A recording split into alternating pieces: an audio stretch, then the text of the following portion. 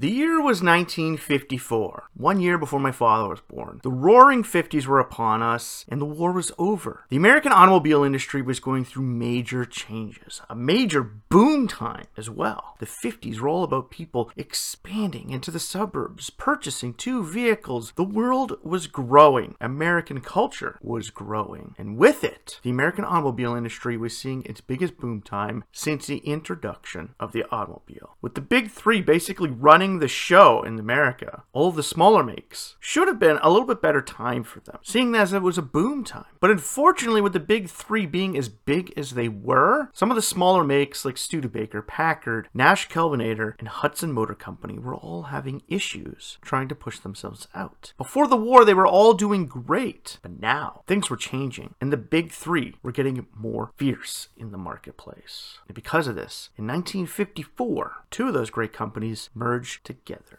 They would soon create the fourth largest automaker in the United States. One that would have an expansive history of great products, but unfortunately would give way to the big three eventually as it lost out market share and lost out its production. Today, we're taking a look at the life and times of American Motors.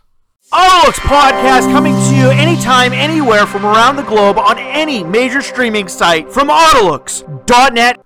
Welcome back to the AutoLooks podcast. I am your host, as always, the doctor to the automotive industry, Mr. Everett J, coming to you from our main website at autolooks.net. If you haven't been there, stop by, check it out. We are famous for our end-of-the-year ratings from around the globe. We rate over 500 vehicles from around the world every single year. On top of that, we have the most inclusive corporate links website you can find on the internet, with automakers from every major car producing nation in the world, and some you have never even heard of. And if you're one of those teachers or educators out there, stop by our help pages or even corporate links websites to find information that you may need for your classroom. All from autolooks.net and the AutoLooks podcast.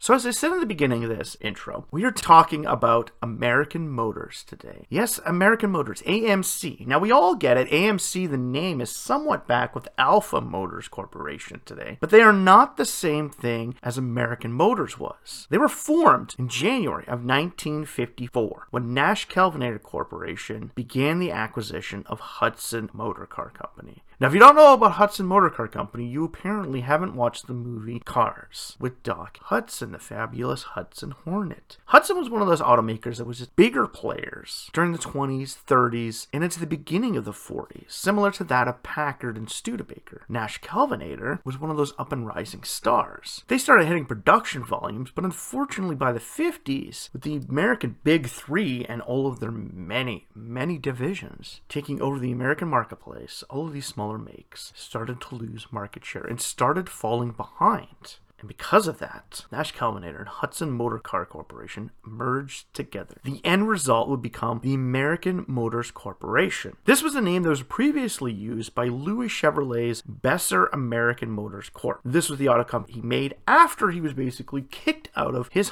homegrown car company Chevrolet when William C. Durant took it over and formed it into General Motors. The deal was a straight stock deal for both of them, and formally, these two merged together and became AMC on May 1st, 1954, making them the fourth largest automaker in the United States. The merger was brought on by Nash's CEO George W. Watson, and Watson believed that the remaining small automakers would be better to join forces to fight the Big Three. You have to remember, the Big Three had multiple divisions at this time: Ford, Lincoln, Mercury, and in Canada, Monterey. And they even attempted to bring the Edsel brand. Dodge, DeSoto, Plymouth, Chrysler, Imperial. Then you get General Motors with GM, Chevrolet, Cadillac, Buick, Pontiac, Oldsmobile. They were all there, and they were covering every portion of the marketplace. And small little automakers like Nash and Hudson that only went after one main part of the automotive industry at that point in time were having issues. This was shown during the 1953-1954 price wars between Ford and GM when they started undercutting each other to try and gain market share. Ford wanted to get back the heydays of when Henry Ford created the automobile industry in its entirety for the average person back in the 1920s.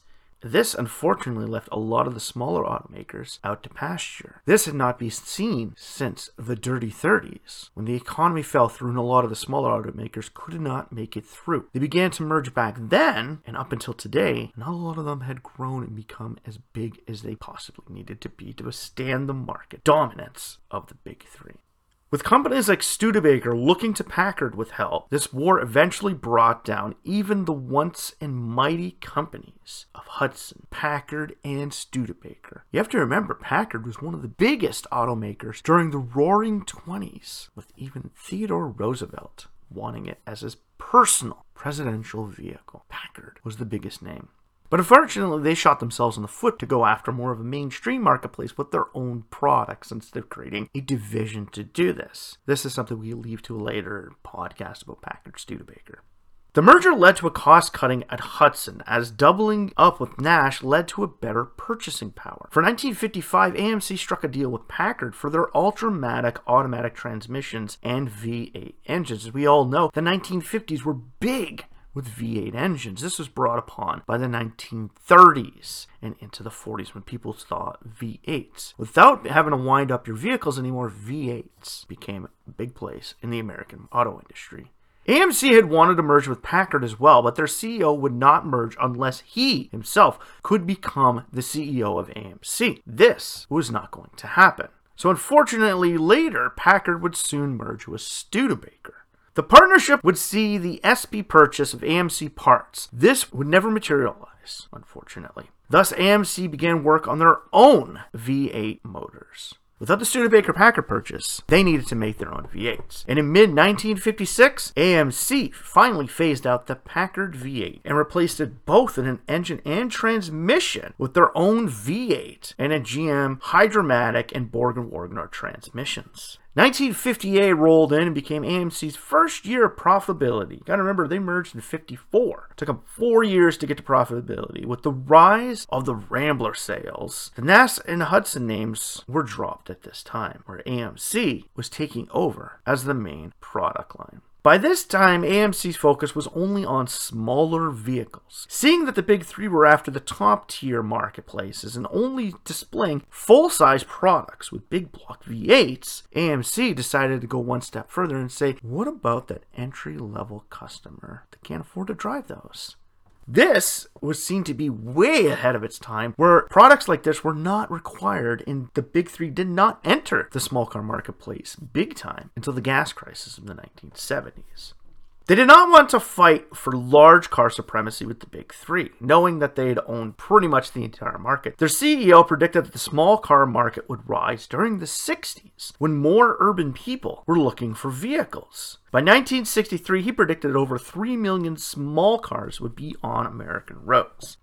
And in 1959, April 1st, 1959, AMC began work on the Sonotone Corporation on a new electric car concept. This concept was to be powered by a nickel-cadmium battery from Sonotube, which could be rapidly recharged and was self-charging. Gotta remember, this is 1959 and they're thinking about electric cars, where the big players were looking at things like the turbine engines and nuclear. Although it never made it to production, this concept was ahead of its time by well over 20 years, where electric cars were not seen again until the major gas crisis of the 70s. In the 60s, AMC became an innovator, bringing new technology to production cars before the big three. Standard tandem master cylinder in 1962 stopped the car even during a brake failure. Flash-o-matic transmissions, which allowed you to start in second gear, so the park, reverse, neutral, drive 2, drive 1, or first gear. 1964, they offered the reclining front seats, which took the big three a decade to bring to production. 1964, reclining front seats. So that people like myself don't have to sit perfectly straight up in their seat and we can lounge back. Not thinking of it right now, you're probably thinking that comedian on The Simpsons that's talking about the way people drive. I know you're thinking about it right now, and he's got a point. Bendix disc brakes were standard on the 1965 AMC Marlin, making it the first modern American car with standard disc brakes. In 1964, Studebaker closed up shop, 66 in Canada, with only Kaiser Jeep, International Harvester, Avanti, and Checker Motors remaining as the only other independents in the American marketplace. This was also after a time when Studebaker and Packard had merged together. 1964, 66 in Canada. They stayed along a little bit longer in Canada with their production facilities in Hamilton, Ontario.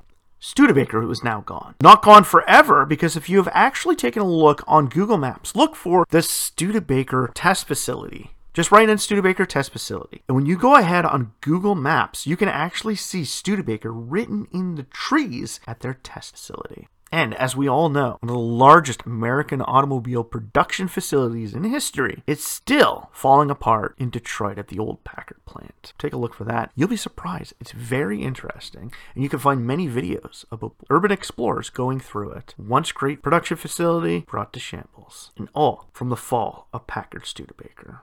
In 1965 saw the introduction of the Ambassador Marlin, which was a luxury muscle car made to compete with the Dodge Charger. And if you've actually seen the Ambassador Marlin, it has similar lines to the original Dodge Chargers. By 1966, rumors started about the demise of AMC due to the aging Rambler line. This was odd, as this was the year that their international sales were starting to boom. If you have not watched James Bond, The Man with the Golden Gun, then you don't understand this. AMC was the first American brand to set up shop on the other side of the world, in Asian marketplaces. AMC was there first. By watching The Man with the Golden Gun, they're trying to promote their AMC products in that marketplace. Canada, Europe, and Latin America were all booming for the AMC brand. By 1968, management had changed, and so with it came Ron D. Chaplin Jr., son of the Hudson Motor Car Company's founder. He slashed the price of the Rambler to within $200 of the Volkswagen Beetle and made air conditioning standard on all Ambassador models. Sound familiar? This is what Hyundai did in the late 90s when they started making power windows standard even on their basic models. In 1970 saw the introduction of the AMC logo finally and a name for all of its products. No more were the Rambler, Nash, or Hudson names. Now it was only AMC. In February of 1970, Chaplin agreed to purchase the ailing Jeep division from Kaiser Jeep Corporation. This was seen as to complement the automotive line and gave them the advantage in the SUV market, with Jeep only other major competition being that of the Ford Bronco. If you want to learn more about the Bronco, we do have a podcast about it. This purchase also came with military contracts, which were carried over to the American Motors General Products Division, later becoming AM General. You know, the company that made the Humvee and made the Hummer brand, later created by the General Motors Corporation. 1970 saw the introduction of the Hornet, a small car brand, and later the Gremlin. The Gremlin became North America's first subcompact car. And being that it's 1970, the gas crisis has not hit us yet. AMC is still one step ahead of the big three. Both the Hornet and the Gremlin could be ordered in Levi's denim interior and Levi's special editions. And one of my dad's friends actually has a Levi's AMC Gremlin. Now, the Gremlins weren't the greatest looking cars out there, but you have to remember, they slapped a V8 in that little bad boy, a subcompact with a V8. Talk about crazy. Essentially beating the GTI Golf to the hot hatch market. The Hornet range became AMC's best-selling product line since the Rambler. And in 1971, the Matador was replaced with the Rebel lineup. Ever wonder why Dodge utilizes the Rebel name for their trucks? Remember, they bought out the remaining products from AMC later on.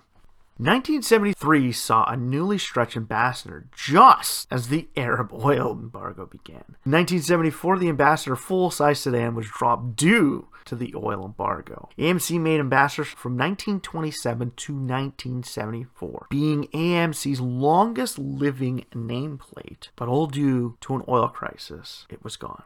In 1974, we saw the introduction of the AM General's urban transit buses, built in cooperation with Flyer Industries of Winnipeg, Manitoba, Canada. Yes, Canada builds and has some of the largest companies out there which build buses. If you did not know that, go and check it out on the Corporate Links website on autolooks.net. March of 1975 saw the introduction of the AMC Pacer, the alternative to the Gremlin. This was built due to the new safety regulations and the oil embargo. However, the Pacer and the Matador Coupe shared few parts with other products from the AMC and soon became expensive to build and drained capital away from other projects. Gotta remember, if you've listened to our podcast about platform building, AMC really should have done more platform building across their lineup. And with the Pacer and Matador not sharing anything with anything else, they were essentially dissolving their company from the inside. This could have used an update, but the cash flowing to the Hornet and Gremlin models, the Matador Coupe and the Hornet Coupe, did play a role in the James Bond movie, The Man with the Golden Gun. Remember, as I talked about that. And although that Matador Coupe learned to fly, unlike its sails on the ground. Yes, as the Man with the Golden Gun is being chased, James Bond is driving an AMC Hornet, chasing him in his Matador Coupe. His Matador Coupe escapes to a barn, whereas his henchman applies wings to it, and it learns to fly. But unfortunately, the Matador Coupe never took off. Its sails were more grounded than the car from James Bond. Even with limited updates, previous models did hang on to their likability on the used car market due to their good warranty coverage. This made used AMCs great buy on the used car market, but that doesn't help your bottom line when people aren't buying more of them brand new.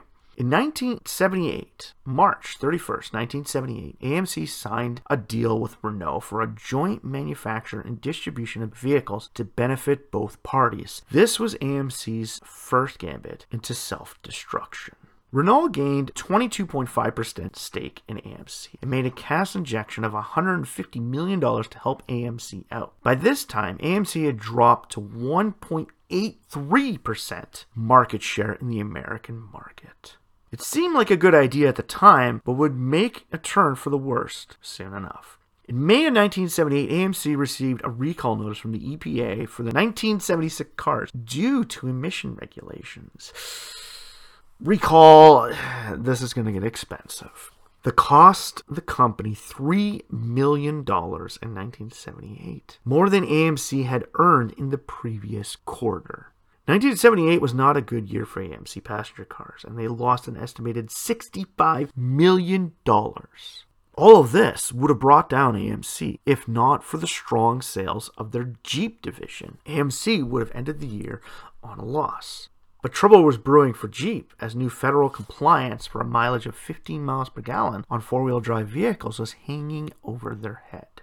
1979 saw the brand new Spirit model appear to replace the Gremlin. This came along with the new Eagle brand of products. Eagle products were four-wheel drive versions of the Spirit and Concorde, and essentially were one of the first American-made trekking-style vehicles. They were out before Subaru even became big in North America. Four-wheel drive cars. They had sedans, they had coupes, they had station wagons that were four-wheel drive. They were trekking models, something that people today love. But in 1979, we were still all about sedans. Although the Spirit and Concorde died out in 1983, the Eagle brand survived as a wagon until 1988. The Eagle brand would become AMC's last representation. As of December 14, 1987, the last Eagle rolled off the production line, ending the life of AMC completely. In 1980, AMC closed up production of the AMC Pacer and managed to build a few 1980 model year Pacers to clear up their stock. This year, AMC started their Zybart factory rust protection on their products and added on a 5-year no rust warranty to try and drum up sales. During the 80s, AMC had trouble with new imports increasing in the numbers, and with their Kenosha, Wisconsin plant. This plant was aging, and at the time, it was the oldest operating automobile plant in the world.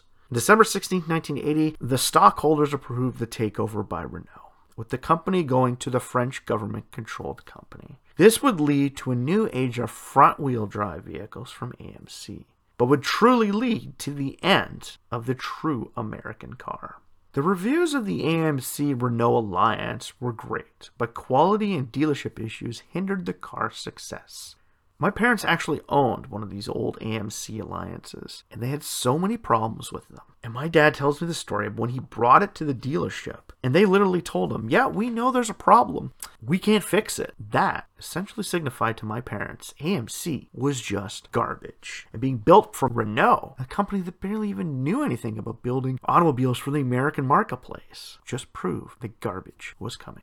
Renault did do good as they released the all-new Cherokee and Wagoneer models built off of a brand new platform for the Jeep product range. The Cherokee was hailed as the new birth of the SUV kingdom. Sales boomed as well as over 75,000 units sold in its first year. This was a win for Renault and AMC. But by 1985, AMC was at the bottom end of the American auto industry. Focused on small cars from Europe, their lineup lacked larger products, were now in demand. Cheap fuel, again, spurred interest in bigger vehicles, and with products like the Chevrolet Caprice edging out the Impala nameplate, Crown Vics, AMC did not have the right products. AM General was sold off as Renault plundered their losses. This was part due to their contracts with the American military, and with Renault being owned by the French government, Americans really weren't too keen on another country owning the company that builds their military products. During this time, issues began to arise at the Kenosha plant. This led to Renault to building their prized possession, the most up-to-date manufacturing plant in the entire AMC and Renault product lines, the Bramalea plant in Ontario. This was the newest and most sophisticated auto plant in North America. It was also built on lands previously owned by Avro Aeronautics Corporation. Yes, the same company that built the Avro Aero. If you haven't heard about it, go check out the amazing supersonic military jet created by the Canadian government and its blunder. But was this plant enough to save AMC? By 1986, the new Medallion and larger Premier models had arrived, but a lack of Alpine sports coupes, AMC only had sedan.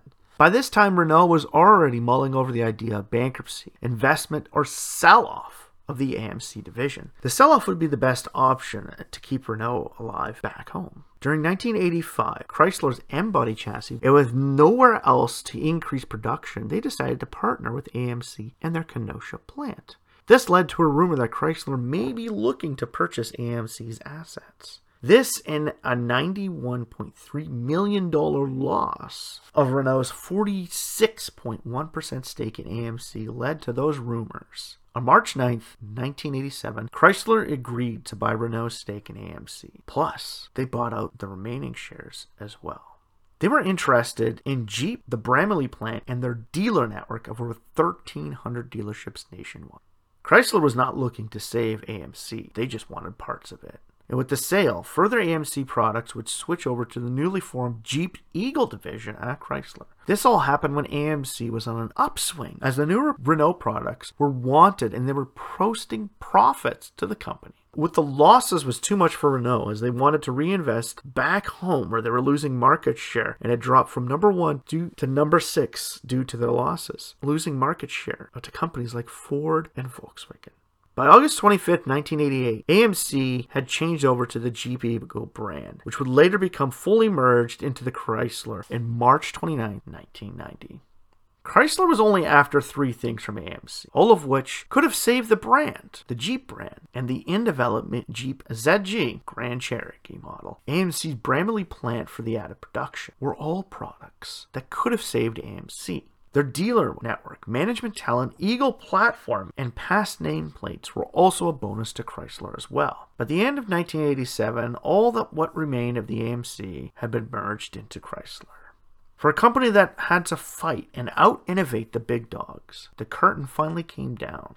AMC did have some great products over the years with its Nash and Hudson background and a few product labels which are still remembered today and are still alive today, being the Cherokee and the Rebel. And hell, even the Grand Cherokee. Because you have to remember the Grand Cherokee product was in development before Chrysler bought out AMC. AMC may not have won the day, but they did win over many people with their innovation and small size. Near the end, AMC was just a hollowed-out shell of what it once was. It was essentially American Renault. Renault had made its own with an Eagle product. AMC was sunk. Had the Grand Cherokee and the Bramalea plant opened earlier, AMC could have made it into the 90s, but unfortunately we'll never know. The Premier would become an Eagle in the Dodge Monaco, and its LH platform would become the basis for the next generation 300 series product and the Chrysler Concorde. This could become the Eagle Vision, but Eagle was dropped earlier on. So in the end, American Motors was on the verge of making a comeback, right as Renault pulled the plug. Had Renault not lost enough market share back home, maybe American Motors would still be here. And with Chrysler owning all of the old American Motors brand names, and now Stellantis holding on to them, could we see a rebirth of maybe some of these old car companies? Probably not. As Stellantis is having trouble trying to keep Chrysler and Dodge going, it's hard to see why they would ever consider bringing back Nash or Hudson, or hell, even bringing back AMC, just so we can have the Rambler nameplate, or even the AMX. American Motors had some amazing cars throughout its time, but unfortunately, they were always sitting in the back of the room. People knew they were there, but people didn't want to acknowledge them. It's almost the exact same thing that has happened to Chrysler in past years. Chrysler saved American Motors and their plant and their products. It kept them alive as the Eagle brand for a short amount of time. Jeep is essentially the only product from American Motors that still exists today. None of its platforms exist, or engines. All the tooling is gone. And with only the Bramalea plant in Ontario being its only part that still exists in today's world, American Motors is gone. But it is not forgotten, as all of us remember the products and remember the great times we had with old AMC. And as we sit back and watch the Cars movie and see Doc Hudson showing Lightning McQueen how to properly drive as the fabulous Hudson Hornet, we remember times of great products.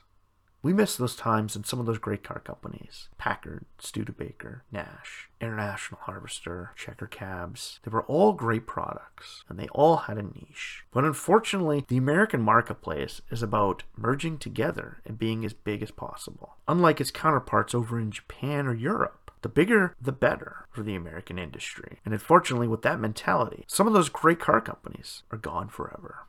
If you want to take some more information, there's some great books out there that can give you some help. I read a book recently about the 1930s, basically showcasing how the American automobile industry changed from the 20s to the 40s, and some of the car companies we lost during those days. You start to take notice at how big Packard and Hudson once were. The fact that the Americans had their own competitor to Rolls-Royce at one point with Pierce Arrow. Can the American auto industry come back to where it once was? Well, with the second coming of the American automobile industry and the rise of EVs, we don't think we'll see brands like Hudson, Studebaker, Packard, or AMC come back to life, but we may see some of their names come back to life for utilization in today's world. With companies like BMW owning Triumph, and now Volkswagen bringing back the old International Scout, some of these old products may just seem like a good idea for an evolving automotive world of today. And even though there is a new company that we can call AMC, AMC is no longer here.